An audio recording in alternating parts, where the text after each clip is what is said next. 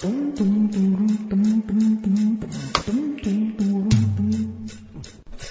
my dearest listeners. Legs Malone here, wishing you a very warm and happy hello right here at the time for the end of the year. Holidays are upon us. I can't believe, again, that 2016 is around the corner. But again, time goes marching on, and so do we. I am thrilled to bring you today the amazing interview I had by this point, it's a few months ago with the amazing Glenn Marla. Glenn is an activist, trans, positive activist, amazing being. He is a beam of sunlight wrapped in a plus-size body that I could just squeeze until the cows come home. He is one of the first people that I wanted to interview for the podcast when we first started this, and I am so pleased to bring you our interview with him today. Just a couple of housekeeping notes before we launch into the interview. Thank you all to those who are giving some money to us. Thank you, thank you, thank you. We appreciate your dollars so much. And again, even if it's just a $5 donation, we just are so grateful because it goes to covering our costs and showing us that you are listening and sending us some love. So thank you, thank you, thank you. I'm trying to think if there's anything else I want to say before we launch in. I kind of want to give a little, preview of one of our next episodes, which is our first ever panel discussion featuring some of the best and brightest and funniest and sexiest lady comics here in New York City. So stay tuned for that. That, I think, is going to be our first podcast of 2016. All right, guys, let's do this. Get ready. Go ahead, sit down, pour yourself a cup of something delicious, be it hot, be it cold, be it boozy, be it virgin, and get ready for my deeply heartfelt interview with the incredible Glenn Marla.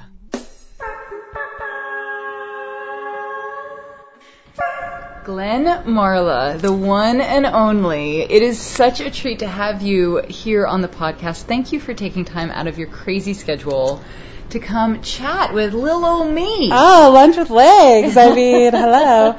No, I'm thrilled. I love the art of conversation. I love sharing narrative. So how could I say no to that? Oh, absolutely. I couldn't agree more. And I have to say, you're one of the people, when I initially started this podcast, I guess now it's over a year and a half ago. It'll be 2 years in December, which is crazy.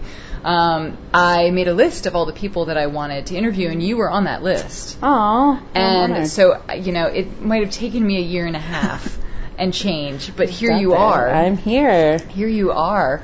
How are you? How was your summer? What's shaking? I'm good. I was so successful going to the beach this summer, which well done. Ocean swimming is just it for me. It makes me feel connected. I always say, when I swim in the ocean, people are like, what are you doing? And I'm like, I'm just in the ocean. It's, I identify the ocean as the one place where I feel small and completely overpowered and lifted, and it's so beautiful. So my summer was I feel like every summer in New York, I'm going to go to the beach, and you go twice, and I just have really meant it this year. Well done. Which is good. Yeah, and I mean, here now it's still, thankfully, summer is still extended. Yeah. A tiny bit, as we are in technically late September, which is true. I can't really believe, but there we go. I hope you can spend some more time at the beach. Hopefully this hot weather continues. Yeah, that's the plan until we can't.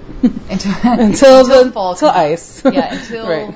Yeah, and when only the Coney Island Polar Bear Club, which is by the way, have you ever done that? I have done the dive, the big New Year's Day. Yeah, I have. And I remember it was so funny because my lady love, she's done it many times, and she's like, "Come on, you have to do it." And so I decided going into it that I was like, "Yes, it'll be a cleansing new year," and I just remember running in, jumping in, and then jumping out, and it was so cold and so fast that I was like, wait, I forgot to get cleansed. It wasn't what I wanted it to be. Warm again. And so I did it again because I wanted because I wanted just some intention that didn't happen in the first frenzy. So I just went in, went out, went in again. It was pretty funny. But wow, how was it the second time in? It's so cold that unless you're like in it to win it or drunk, like you can't stay in long. Yeah. So I think the reality of it is it was like slightly less frenzied, but I'm sure not the cleansing spiritual release that I first intended. Totally. Well, cleansing spiritual releases can take all shapes, forms, and characters. Amen. So, yeah. I mean, you always hear, I mean, one of my favorite things that was told to me back when I was, deep in a healing process, sort of basically like getting back to me, like learning to love myself. And one of my teachers said, not all growth is comfortable. And not all cleansings are easy, but you can also just fill in the blank. Like, absolutely. Not all cleansings are slow and languorous and, deeply nurturing. Sometimes they're like fast and done and boom. Yeah, just like all hit to your body and then you're like, oh, hey. Yeah, totally. Yeah. Totally. Same with like a fast birth. Like if you get born fast, like, well, there goes that birth. All right, well, here I am. I always thought about that when you think about like, development of people and like, things about C-sections and you're just like you're in and then you're out. Yeah. Yeah, I do something called rebirthing breathwork, which I don't talk a whole lot about just because it's weird crossing the streams with burlesque and like the healing arts. Absolutely. But there's an amazing book called Birth and Relationships that talks about how your birth affects all of your relationships in your life because it is your first connection with something outside of the womb. Well, and I remember in that Business of Being Born documentary. Oh, yeah, which I've not seen, but I've heard a lot about. It's great. You watch Ricky Lake give birth, Wow. But it's also, there's like this doctor who's, I forget his name, he's charismatic, and he talks about how they like performed C-sections on gorillas, and because the hormone that gets released that tells you to love and take care of your child does not happen with a C-section, the gorillas don't know to take care of the baby. God. And, I know it's different. We're humans. And it probably wasn't that nice to perform C-sections on gorillas. But I thought it was really interesting. That is proven. Is it oxytocin or it might be that. But yeah, I mean, the passage through the birth canal activates a lot of stuff. And another thing about C-sections that I've heard is that because of the sort of like in and out nature of it, the people who are born with C-section births can sometimes have a lot of interruptions in their life. That be a regular dynamic. I'm a C-section birth. Oh, okay. But I also feel like, I think a lot of things are true and flexible. It's like a lot of yes and, because I think a lot of studies and opinions about like labor and birth are just like designed to make women feel bad about their bodies and like make women feel like unsuccessful women, which is like not a narrative. Like even if you don't prescribe to it, somehow that enters your life around issues of like reproduction and birth. And like, so yeah, it's something that, I think I thought about a lot too when I was like reading that in my personality psychology classes and things like that. I think most things, if we could just yes and to them, people would get along a lot better. Isn't that the truth? I just recently took an improv class, like Improv 101 at UCB, and learning the basics of the yes and philosophy of improv, there's no negation. It's just you're building and you're developing and you're supporting along with your teammates, your teammates. Right. And like if that could be applied to the world as a whole, we would be changed forever. I remember really I studied theater in undergraduate, and the improv, director, he's like, there's 3 rules to improv. Say the first thing that comes to your mind, make your partner look good, and say yes and. And I was like, what if we all were able to hold each other and support each other like that outside of sketch comedy? Yeah, what if? Yeah, mind-blowing. It is. That would, I mean, my God, right? In there would be the next evolution of the human race of people. I truly believe it. Follow the rules of improv. Follow the rules of improv, exactly, because what else is life? Yeah, right? It's a lot of... It's a whole lot of uncertainty, a whole lot of doing the first thing that comes to mind. Right. And then moving forward as a result. So I want to go back. You were just talking about how you learned in school. You very recently, or maybe not that recently, completed, was it a master's degree? Yeah, I went back to school a few years ago, 3 years ago, to become an art therapist. And so, good on you. Yeah, it's healing arts in its own way and a touch of clinical work. And, yeah, it's funny because I was, we know each other from, it was actually, I'll go off track for a second because I was just having, brunch with my friend Dan Fishback, who's an amazing playwright. And I was saying, I'm doing, Legs Malone's, podcast after this. And I was talking about, what's so funny with Legs, whenever I see her, I'm like so happy and feel so tender. And I was like, and then the reason it came up is because I was like, she had a really close relationship with little John Joseph, who is good friends with both Dan and I. And we were, that's how it kind of came together. And I was like, oh yeah, like, it's funny, it's been a long time. I'm like, well, John Joseph can come back now. Almost, yeah. Right. I think he can come back. He left in 2008. He can come back in 2018. Yeah, there we go. So it's going to happen. It's going to happen. But that reminded, I was talking about that, and then, having the different kind of, I compartmentalize those parts of my life pretty intentionally, for a variety of reasons. But I always say that I looked at my journal from when I was 17, and I was obviously a very smart 17-year-old because there was legit an entry that was, when I'm 26, I will live in New York and be an artist and have so many different lovers. Wow. And then when I'm 50, this was the part that was a little off, I'm going to become an art therapist. Oh my God. And, I'm not 50, right. But like, I think that 20 some odd years early, but whatevs. I just was like, okay, like that happens. And, yeah. How extraordinary to know, to have such a clear sight. Do you remember writing that? Do you remember feeling these things? I mean, I remember being in high school and like imagining, I lived in a suburb of Philadelphia, and just imagining what that meant to be an artist in New York. And of course, like at the time, I was not like, someone who lived in New York and understood what it meant to like move here and what I was basing those opinions on. But still, I had this visioning of like, it makes a lot of sense. Like I was someone who wasn't exactly like artistically or identity expression free as a high schooler. And then, although had a lot of artistic outlet, and then I was never felt safe to like understand like my body or my sexuality as something to be desired. So I decided at 17 that like, don't worry, at 26 you're going to live in New York, you're going to be an artist, you're going to have lots of lovers, and it will happen. Wow. So that's hey, it's amazing to be like, oh, this is how I made it happen. Yeah, totally. That visioning. And also, some of those beautiful quotes that say, like, you may not have any idea what you're doing or how it's all going to happen, but then you look back and everything's on a straight line. Yeah. That you created. Yeah. I remember, like, on Facebook, like, because I changed my name, not a lot of people from my past find me unless it's like very intentional. And I remember years ago, one of my camp counselors did. I went to sleepaway camp in the summertime, and I was a little nervous to like, accept her as a friend because I'm trans and because she knew me when I was young. And what if she, and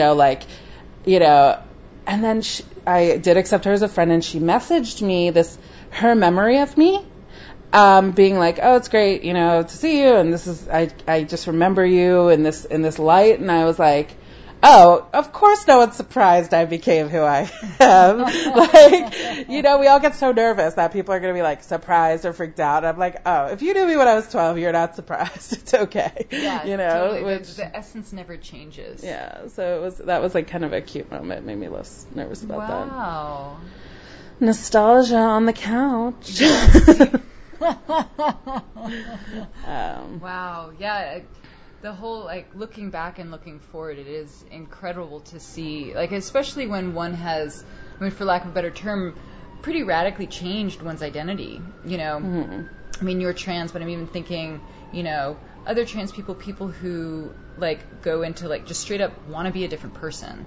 Right, go to reinvent themselves, exactly. especially and if there's like religious trauma or what either like thank you, exactly. different things like that. Just say like I want to become my own person. I'm going to change my name. I'm going to move to this place. I'm going to do X, Y, Z. I'm going to you know, make whatever modification to my physical appearance to better accommodate who I feel I really am. And I mean that's actually. It's interesting because I was over brunch was having this conversation with my lady love who grew up in the city, and she was saying how she was very much raised by people who came here to reinvent themselves, like a lot of gay men who came to New York to reinvent themselves. But like, what does it mean to be like raised by people who, I mean, I don't want to put words in it, but it kind of like have no interest in their past in a certain way, or are dealing with their past by reinventing themselves or whatever it was. And then she was like, but I was growing up, like this was myself, you know, so it's interesting. I never like, I personally don't align with like the reinvention. Like I felt it was a very like clear. Just getting closer to you. Yeah, just like a clear line. Like it very like I felt the universe took care of me in certain ways like that. Like I was able to go to school and study theater, and by that I was exposed to people who taught me that I could make my own work. And then once I got exposed to that, and then I was, you know, it just all in certain ways lined up. And not, I mean, it wasn't always graceful, let's be real, but so just continuing to become versus reinvention is like, I feel like I align a little more with that narrative, but. Yeah, totally. Now, I'd love to hear you speak a bit about how you chose to get your degree in art therapy. Sure. I mean, my mother was a social worker, and so I think like mental health care, mental health support was not something that was stigmatized in my household, which is not true of everyone. So, you know, like as a teenager with depression, my mom was like, you should go to therapy. And that wasn't like a big deal. Right. And so I was exposed to art therapy. I loved it for multiple reasons, you know, as a young person. And then I obviously was impacted by it in a way that I saw it in my future, right? Like, but I'm so glad I didn't go into it until I was like, had lived a lot, worked a lot of jobs, met a lot of people, you know. And I think I was in grad school during my entire Saturn return. Oh my God. Which was great. You know, it was a great place to hide out. Yeah. And learn a lot and be excited about things. Because I think I was getting to a place artistically, where I knew what I loved to do. And it was very clearly communicated to me, like, but this is where your art belongs. Your performance art doesn't belong here. It belongs in kind of like a gallery setting. And I just did not have the pretense it takes to cut it in that world. And that's not where, I mean, that was what was communicated to me in a way that was like, if you want to become lucrative, if you want to make a living as an artist, if you want to, and it didn't align with how I could do it, right? Like I was just like, it was ruining it for me. And I was like, I just want to have honest artistic interactions. And as an art therapist, I have that every day. And then I get to also have my own art. I wanted to be, you know, part of those Saturn return questionings of like, what am I prioritizing in my life? And I was like, I want to be like a happy artistic person, like, and how it's not always communicated to you that can happen. And so I like was very committed to finding a way to make that happen, and use my skill sets. And so that's kind of how I got to that. I also am someone who's like obsessed with like accessibility and things being accessible to people, with a variety of different like physical, mental, you know, whatever's going on with their body, like everyone can actually participate in art therapy. Right. It is a healing art form, a healing therapy that I've actually not like anyone can participate in. It can be adjusted for anyone, especially I think as like a fat and trans person, I am very in touch with, and a gender variant trans person, I'm in touch with the limitations of language, very personally. And so I wanted to practice something that wasn't 100% reliant on language. Yeah, absolutely. So that's kind of where it all stemmed from. Wow, it's incredible. I'd love to also take the opportunity to talk about your involvement, both in the trans community, fat positive community, because you're such a beam of light. Oh, and you are. I mean, it's like when you're saying like how every time you see me, you just like feel happy, and it's like I'm the same. Like I see you, and it's just like the sun has just risen. Like there's just so much. I have so much love for you, but you are so loved by so many people, and everywhere you go, people are always like, Glenn Molla! That's so important. I think that's so important to hear. Like, I want to, like, hear you say that and accept that, because I think that, like, as artists, as people, like, I have a hard time with, like, I would say that's one of my biggest adjustments of being in grad school, and also the changes of, like, different downtown art communities, is that we bonded in these ways that existed in a time and place and a backstage, and, like, knowing that these people love me, knowing that I love them, that they're really my friends, and that they see me holistically, it's hard to remember when you're not backstage. Yeah. And so that was, a little bit of the isolation I'm sure I needed during that time while I was in grad school, but also it's like wonderful to hear, and like, because I'm fully invested in like the different artistic communities that have like embraced me, invited me in, I always, I don't know, I think there was a time where there was a lot more burlesque and performance art overlap, and it was so lovely because I just have like, I think like I use the word showgirls because there's so many other ways to be a showgirl, whether you're a cabaret singer or you're a burlesque dancer, and I'm so influenced by showgirls. My artwork, which is very visual as well as text-based, is so influenced by showgirls. And so I always just feel it was such an honor when I'm invited into that world to perform with them. Yeah. So I forget what question we were on because I was thinking about I was tapping into your involvement and your work with the trans and fat positive communities. Yeah, I like to use the word, trans and fat positive apply as well, but I think like as an artist, I love being someone who is like creating fat art that's not about weight loss. Like that feels important and awesome. And the art is like inherently fat art because that's something visible on my body. Like any art I make is going to be fat art. Like I don't have a choice in that. But it was, and again, I was talking earlier about how like the universe collides in a certain way. When I was a freshman in college, I was part of this show that was very like women. It was called Where the Women Are. And it was very like women with different identities telling stories. But what that show taught me, it's also where the person who directed that show was, one of them is Heather Och, who's an amazing performance artist who's been my, friend forever. She's really my family. And what being in that show taught me that was like coming right to New York and learning that you can create your own work. And after that show, we toured it, we did it in school, we did it in, pregnant and parenting teenage high schools, like all this, like right when I moved to New York was just so formative.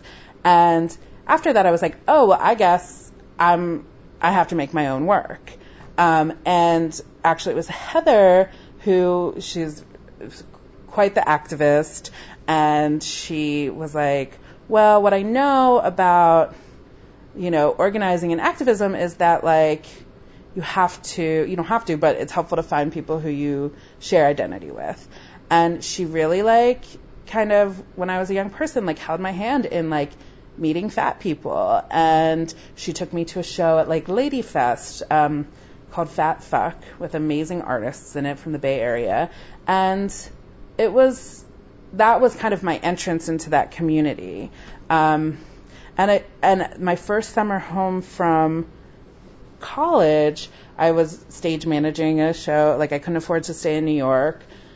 And I was stage managing a show, and it just so happened that this, like, national fat queer conference was, like, 5 minutes from my hometown. It was, like, in Mount Laurel, New Jersey. Oh, my God. And I got, like, a scholarship to perform and attend the conference. And would I have gone if it wasn't, like, right down the road and I had to pay for a hotel room and things like that? I don't know. But it fully, like, showed me that there was, like, this. Anolu still exists today. They just had a conference in the Bay Area. I met so many, like, formative artists, people, lovers, like, through that community. And yeah, and I mean, just to kind of, like, the reason I backplayed it, it was like, there's no other way that could have happened, right? Like, one thing really led to another, and I was open to, like, being moved by that. Yeah. So that's how I kind of became involved in, like, you know, fat queer community, and also using that language of, like, one of my favorite things to think about is recently the project I've been working on with my lover, which is something I always vowed never to do. But this is the first person I broke it for. So I think the fact, you know, because, you know, when you make those big artistic projects or tours with someone you're having sex with or having a relationship with, and it's like, you just see it mess all over with that. Yeah. And I always was like, I'm never going to do that. I'm a solo performance artist, keyword solo. But, of course, you know, I flexed that a little bit.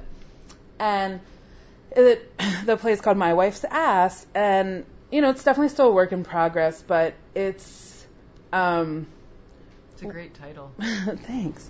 And the language that we use, like, when talking about it is it's like, it's not a play, it's a play about kind of fat imagination, and a lot of other things, but for me, I call fat imagination the ability to, like, to really think about with different, like, marginalized populations, whether you're fat, trans, person of color, like, whatever it is, when you are very clearly communicated to by the world that, like, your body and identity are not of value, do not deserve to be loved, are bad, the amount of amazing imagination it takes to actually, like, get dressed in a way you like and leave the house. So that this idea that, like, fat imagination is a part of my life, you know, and I love that was kind of like a term we had come up with together, and it was, you know, so yeah. Wow. That's incredible. I look forward to seeing this. I'm really interested also, I mean, given how much language has meant to you, and also now more than ever, I mean, my window into different ways of using language to communicate, you know, different life choices. I don't know what the right way of saying that is, or different life expressions, I should say, was through the queer community, and then secondarily through the polyamory community. I'm not poly, but I am blown away by how many words they use and how many words they create to express. Because you need to create it, and then it's like crazy. You have to create language. Yeah. And it's still limiting. Absolutely, yeah. You know, which is like, but yeah, it's empowering to create it, nonetheless. Absolutely, yeah. And it's also essential, I mean, if we're going to create context in order for everybody to understand each other, like, words are going to be the entry point. Right. But I do also agree, like, there's this quote that was once on my, like, Zen a Day calendar that my mom got me for Christmas, like, 14,000 years ago. And the quote was, once you define something, you kill it. Yeah. And I think to a point, yes, that is true, but there also has to be, you know, from a societal standpoint, like, there are brand new expressions of life and of self that would be unimaginable, you know, 100 years ago, even 25 years ago, like, you know, apart from, you know, the coasts, but, like, say, like, you grew up in the middle of nowhere, you know, like Iowa or Missouri, you know, it's like you're on, like, a goat farm, and there's no context for that. But whereas now, thank God for all of the activism and all of the really vocal people who say, hey, notice us, we're here, you know, and acknowledge us. And, you know, and like, for me, like, you know, whether it's fat positivity or other, like, or trans justice, or just, you know, for me, I wrap that up in a term I use called body liberation. Because to me, body liberation is the extremely radical notion that all people with bodies, deserve both respect and pleasure. And what I love about that is because whenever you're someone who makes fat art, someone tries to come and talk to you about like statistics or health or things like that. And I'm actually like, if you believe that like fat is bad and unhealthy, like I'm not going to actually have that fight with you, right? Because you have like a multi-billion-dollar industry supporting you in that. Like you're not alone in that opinion. So like I actually, as I get older, I'm like not really willing to engage that because I believe, because what if, let's say everything you think about fat or trans people is all the bad things you think, not you, the world thinks about fat people or fat trans people or whatever, is actually every worst horrible thing is true in my body. I actually still think I deserve pleasure and respect. Agreed. So it's like, to me, I'm like, the conversation's done. Like I'm not fighting with you about like that. Right. Which I think is so much of the tension when you're someone who creates fat art. It's like very like, wait, but are you promoting this? I'm like, just having a body. What's up? Like, and and we actually addressed that in the show a little bit too. This like, I think one of the hardest things is that when you are fat, people make the assumption that like you don't care about your body, which is like kind of heartbreaking because I actually like spend a lot of time in care for my body. Like I actually care about it a lot. So like that's hard. Understandable, my God. Yeah, because that's the place that we're like taught to come from. But yeah. And yeah, I also like body liberation as a term like for trans stuff too, because I think a lot of the narratives of trans people are very like, I felt I was in the wrong body, and that's true for some people, or I did this and I finally became me and I finally became free, and I think that's really harmful sometimes because it's it's also very isolating, because I think when you hear those dialogues of how to have a trans body, right? Like that's showed to you in media or online or through community. Like I think it is kind of neglecting the fact that having a body is like really hard for a lot of people. Yeah. It's, again, I think what we kind of talked about in the beginning of the conversation, it's like, why can't the yes and be applied to like all of these conversations and all this language, like particularly around language, like, there's just, I hear a lot of people, really being stressed out about language that maybe an older artist used in regards to a queer thing. And, why can't it be like, yes, that language is offensive to you and in general, and, that doesn't make that artist not legendary or contributor to a lot of things. And I mean, even now, like I work with young LGBT folks, and they like, I love the word queer and they don't like it. Really? Yeah. Why not? They heard it's a bad word, or, things like that. Or even like when I was kind of coming up, people, threw the word like fag around a lot, and I'm hearing a little less of that. So I think, it's something that changes, but there's a lot of not yes and approach to it. Yeah, totally. Yeah.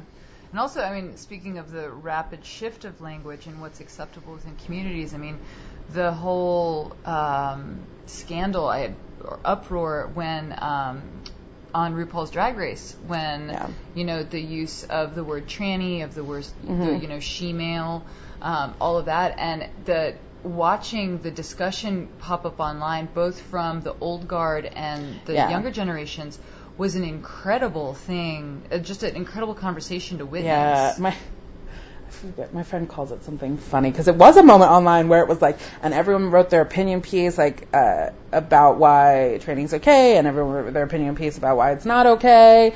And I mean, and I definitely using the word tranny for myself was something that like I definitely felt comfortable with for a really long time, and I've talked to a variety of my trans friends with that, and like, I personally I'm not interested in using, like, language that represents something, like, hurtful to people, or even if people, like, you know, politely, you know, ask me not to do that. Like, I feel like I have a flexibility in that. And I understood, like, it was, like, interesting. There was, like, a moment where it was a really... Oh, yeah. Yeah, I feel like it's, you know, kind of, you know, I think it's, you know, sometimes when you feel like your language is being policed, I mean, what I witnessed happening is that, like, people of an older generation, you know, found their language being policed by folks of a younger generation, and they really resented that. And then it was just this constant, like, head clashing. Yeah.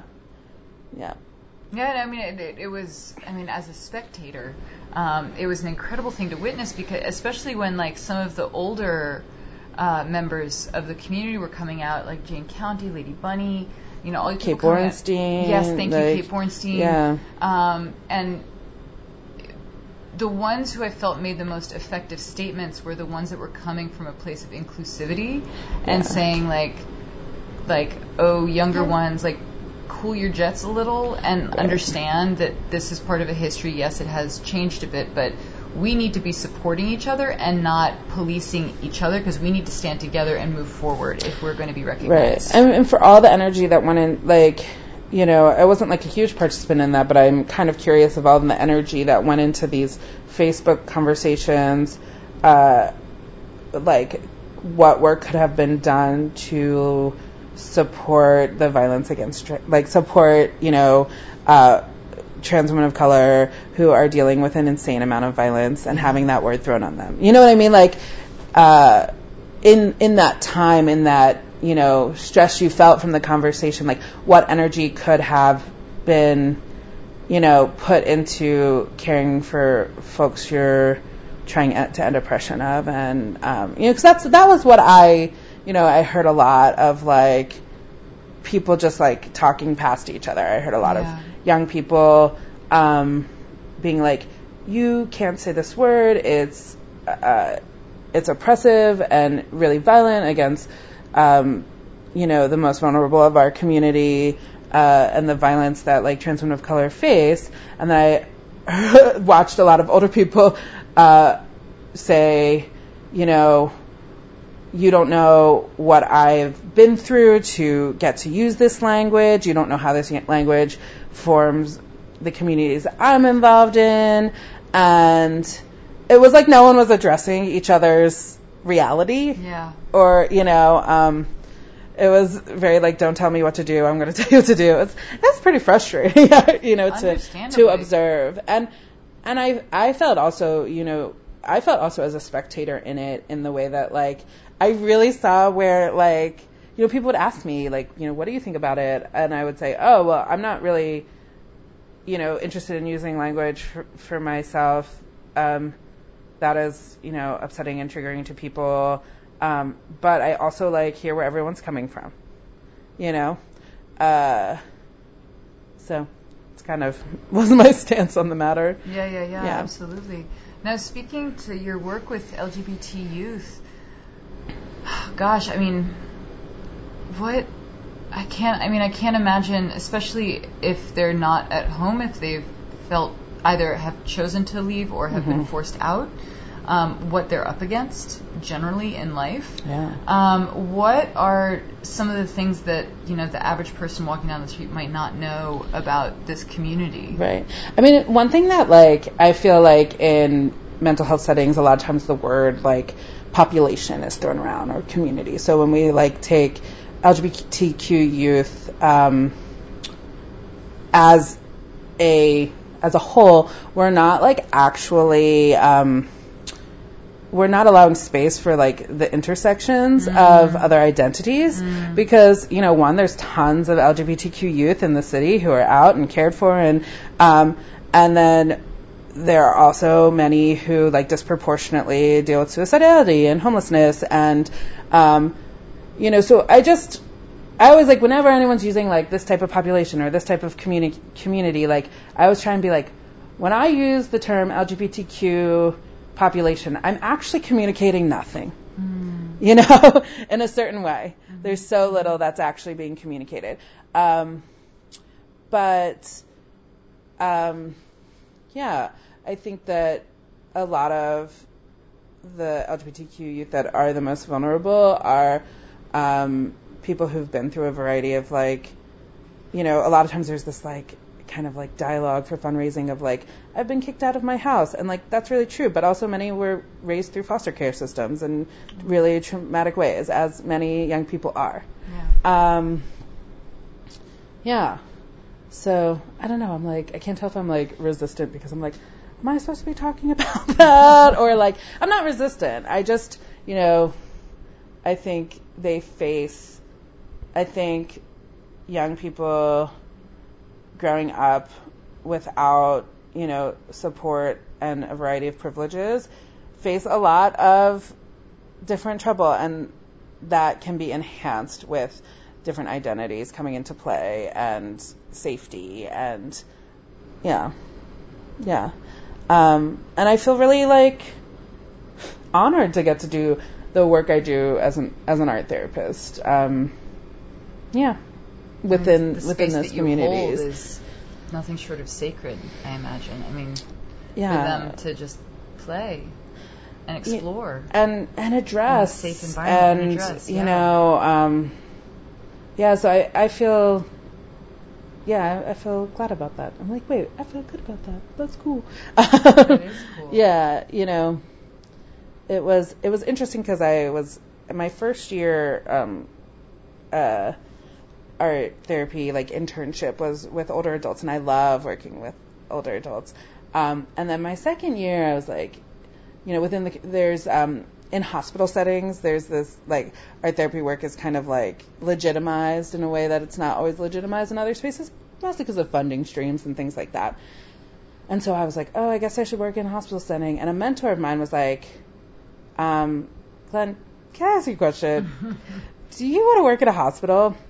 And there is just something about, there's a formality in hospital employees that I was like, oh my God, thank you for asking me that. Like, because I actually think it would kind of crumble me. Yeah. Like, you know, even from, like, what I'd have to wear and stuff like that. So I'm very glad. Yeah, the procedures. Yeah. Lots and lots of procedures and sort of clinical exactness. Yeah, I just don't know that I would have thrived in that setting. So I was glad that I kind of ended up in the setting I did. Yeah. Yeah, I actually very briefly, when I was in high school, interned in a creative arts therapy department in a hospital. Okay. And I was a creative arts therapy assistant. I wasn't allowed in on the art therapy. Okay. But yeah, and it was in a psychiatric hospital. Yeah. So, you know, working with people who were going through some really heavy stuff. Yeah, I have friends amazing. And colleagues who work in child life and like art therapy for young children in hospitals, as well as inpatient psych, and as well as hospice care. And it's like I want to do all that work, but I don't want to be in a hospital. Totally. You know, like, I don't blame you. Yeah. So no, absolutely. Yeah. The clinical setting as opposed to a more laid back. Yeah. I mean, it definitely do, like, counseling work, but also do, like, group work, and so there's a little flexibility in that. Yeah, totally. I love how you explain, you know, how your issue with the words community and population. I am fascinated by language, and one of the things that I find, I have so many friends who are so unique and are all just have so many different expressions of themselves that are not necessarily present in my life, apart from just beaming love and light and just being themselves who they are. But one of the things that I get really tripped up on is language, because I am terrified, as many people are, I'm sure, of saying things wrong or offending people. And I really appreciate what a positive light you hold with this, and being willing to be like, I take issue, with these words. Yeah. And I mean, I just want to say, like, from one human being to another, like, thank you for being really sweet about it.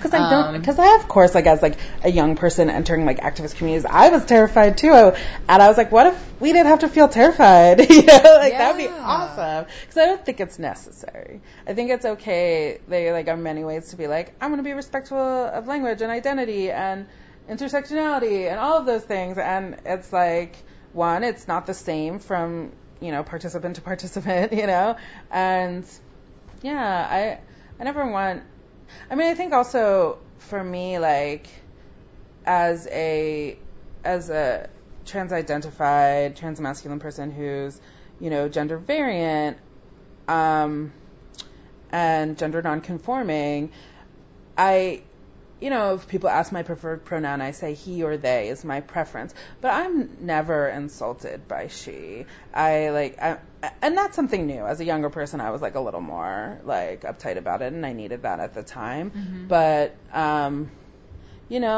want, like, at least within my identities, I want there to be room, right?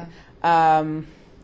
And I know not everyone wants that room. Yeah. And so, yeah, it's kind of wild to think about what if people weren't scared. Like, what if we trusted each other enough to say, oh, I can say something that doesn't align with you, and I can trust myself to say, oh, by the way, I prefer this. And, I know that there's other, feelings and things wrapped up in it all, but it would be, like, totally amazing.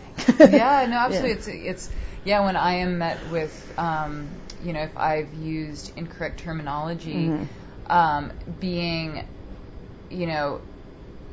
sort of like flashed with, that person's anger or even just like me feeling fear, like when like people are putting out some really intense psychic energy, and I get it, like I have no idea where they're coming from. They may need to have fought tooth and nail to be alive today. Mm-hmm. So of course a misstep is going to be really triggering for them.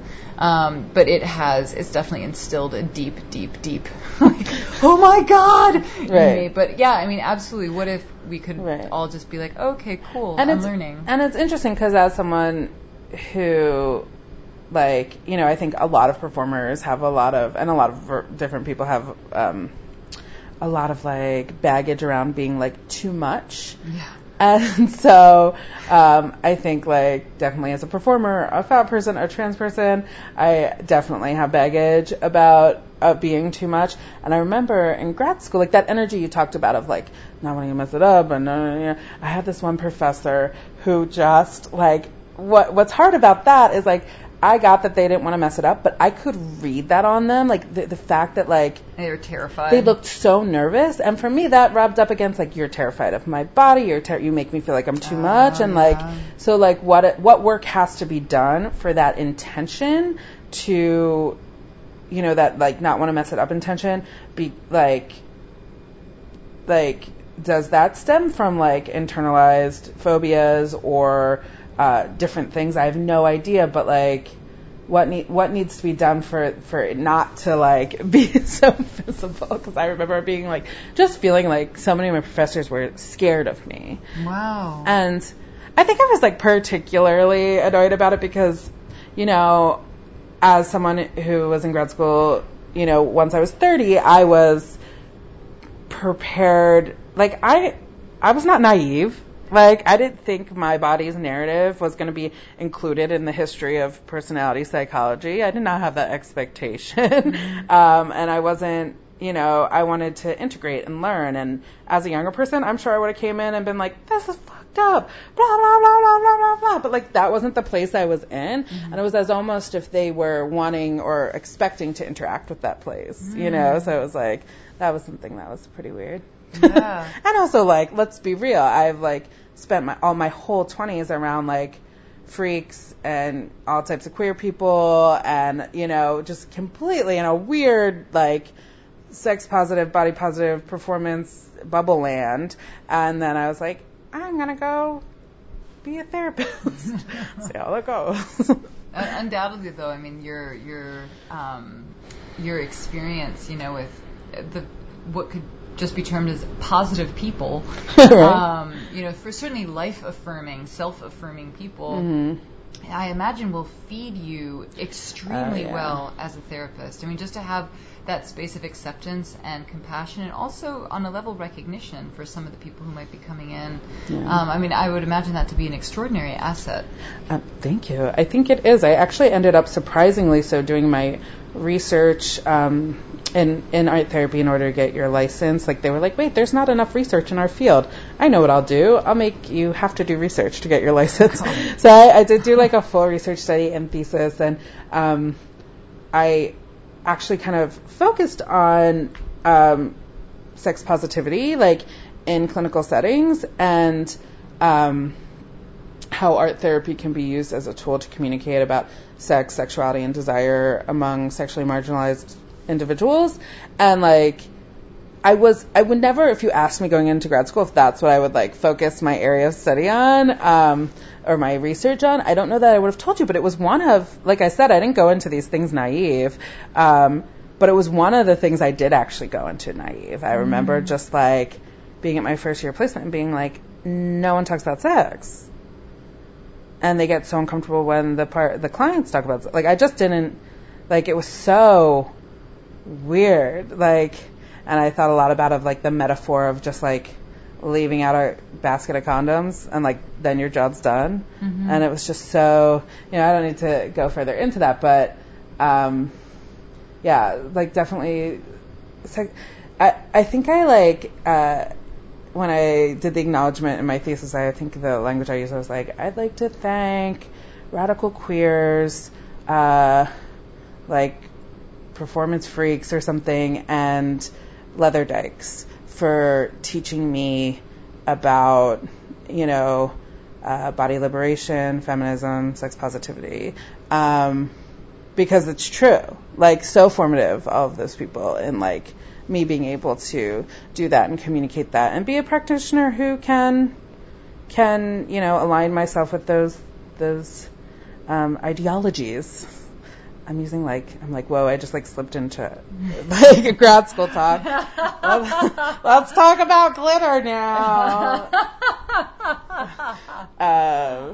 Yeah, so here's a question. If you were to write a journal right now and name what you're going to be doing when you are 50, 60, 75 years old, what would you write? I'm trying to like use it in my 16-year-old voice when I was like, when you're 26, you're going to be doing this and that. It's such an interesting question because I feel like I'm very actively trying to like integrate my love of theater and performance into my current life. Not integrate, but have both. And I've said I can have both. I just have kind of had relationships to them separately. And, all the different ways I'm like trying to host more, make my own work, and like just all different things. So I want to, and part of that is deciding like, when you go into a field and it's a small field, art therapy is a small field, you're kind of trying to decide like, well, should I be a well-known art therapist? Should I present in my field? Should I publish in my field? Or that energy that could go there, should I make sure I'm, nourishing all of my like artistic sides? So I'm really in a place of like trying to find the balance of that. So I would imagine that entry would be like, when I'm 60, I imagine myself like just overwhelmed with beautiful fabric, doing amazing, authentic, artistic work. I love it. Done and done. I love it. Yeah, like, totally done and done. Yeah, no, happy. Yeah, happy. I have a lot of visions of. I've always like my older self had a lot of visions of fabric. I don't know really? What. Yeah. Glenn Marla Interior Designs. I don't know if I think of that, but art. Just drapery. I always think about that in regards to my gender, because I'm like, am I like, I was kind of obsessed with like kooky art therapist fashion, like It's my God. like so many dolman sleeves and like shrouds and I love that in a certain way. And I was like, how can I access that and feel affirmed in my gender? And I was like, maybe when I'm old, I'll just be draped in fabric wearing clogs. And who says I can't have that right now? Absolutely. Yeah. Oh yeah, I can see So. many Yeah. layers of drapes and swaths and. So we'll see. That feels right. I like that. I like that very much. I support you in realizing Thank you. I'll have to have you back in 25 5 years. or so. We're like, so how's the drapery going? Good. I love my clogs. my man clogs.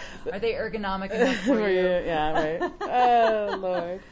I'm looking at the time. It's amazing. We have already managed to speak for 53 minutes. Wow, impressive. I love conversation. I know. You're good at it. Oh, why, thank you. I would love to use our remaining time to provide, for lack of a better term, just a platform.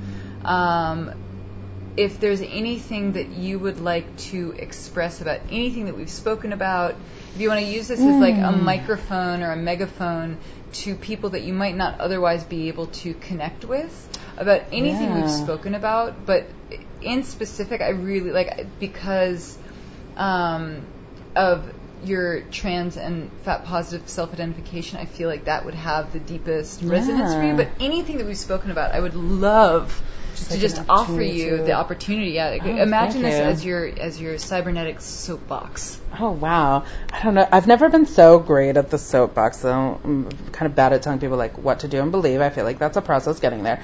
But I appreciate the space, and I'm like going into my soapbox voice. Totally.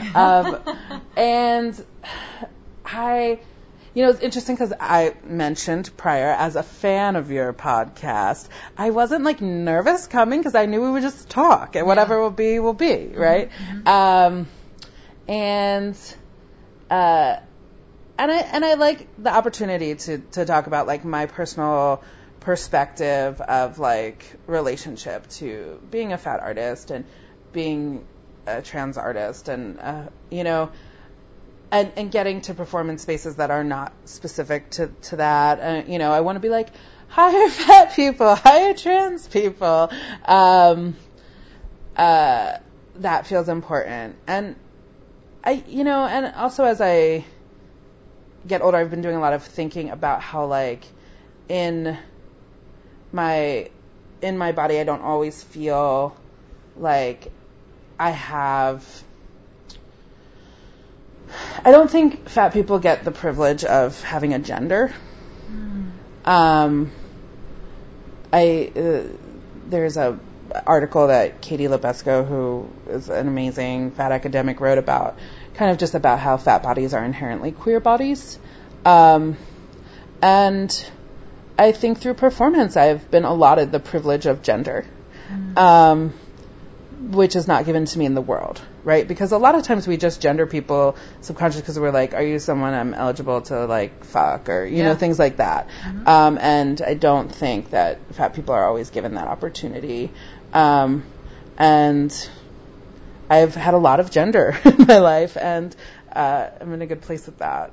So that's something I don't know if it gets a soapbox thing, but it's something I've been thinking about recently. And,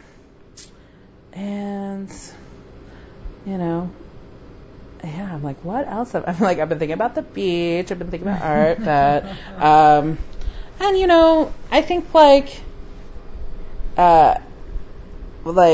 actually my friend who unfortunately we lost this year, I got this from her when she would run groups with people. She would say like 2 most important ground rules are be open and be kind. And I just when I endure street harassment, one of the first things I think is not why is that person noticing or attacking my body. One of the first things I think is, why would you spend time being mean to me today? So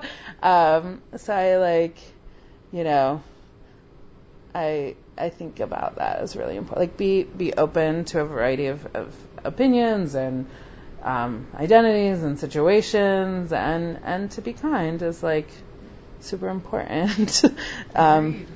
You know, we're talking about all these things with improv and facilitation of groups and things like that. And I'm like, let's apply these ground rules to life. Yeah, no, absolutely. Yeah.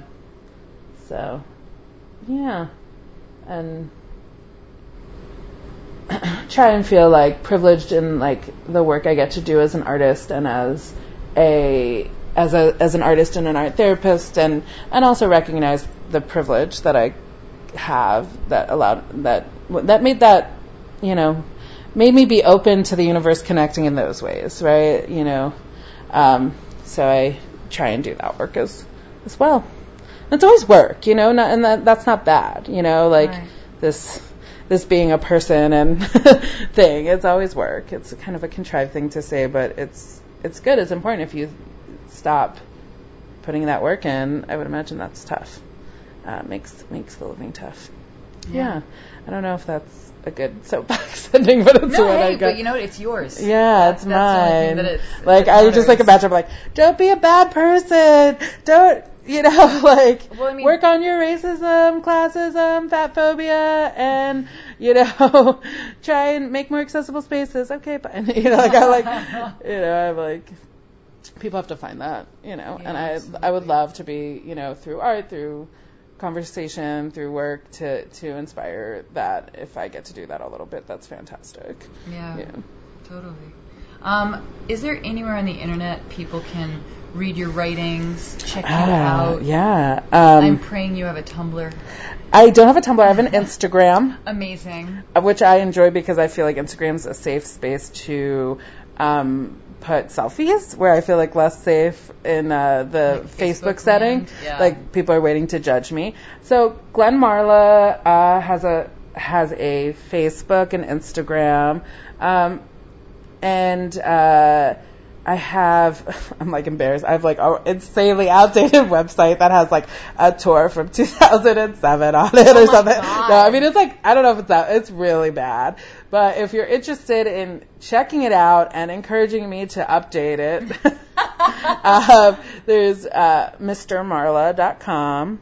Oh God, it's really bad, y'all. Like, I'm not the most tech savvy. I made the mistake of, here's advice. When you're not someone who's incredibly tech savvy and you want a website because that's what you do as an artist, don't have someone you're dating make it. Oh, no. Because then you won't have all the passwords and you won't know when it's going to expire, and then people will be selling sneakers on it. So that's just a little extra advice for all those listeners out here. Noted. But anyway, mrmarla.com exists. And maybe now I'll go home and edit something. Yeah, and also just like, I'm like, email me, whatever, like, glenn.marla@gmail, and inspire me, ask me questions, book me to host your shows. I just hosted a show and I had so much friggin' fun. And I think because in the past few years my work has not been as part, like, when I'm doing more text, I'm doing more theater work, it hasn't like existed in the burlesque community. I still love and feel aligned with that community, and I would love to work as a host more. And someone said something really funny actually earlier today. They were like talking about, I'm not trying to be shady on your podcast, but they were talking about someone's hosting, and they were like, and they're a man. And I just think no man should ever host a show. So I'll be a good in-betweener for you. Yeah, I don't know. So, yeah, feel free to, I'm a pretty accessible artist. One of my favorite things when you ask this question is, you know, the different artists, like, relationship to that, because some, you know, artists will come on and they'll be like, yes, you can, this is my website, my press kit, my blah, blah, and then I love some, like, my old school queens that I love, that I live for, come on and be like, no, I don't have a website, just email me. Totally. My favorites. So, I'm a little both. Little both. Yeah. I like that. Well, Glenn, thank you so much for taking time out of your mad, beautiful schedule. Oh, thank you for having me. Yeah, I would love to have you back. Oh, why? That sounds great. That sounds great. I love to have conversations. Well, you're good at it. Thank you so much. You're welcome.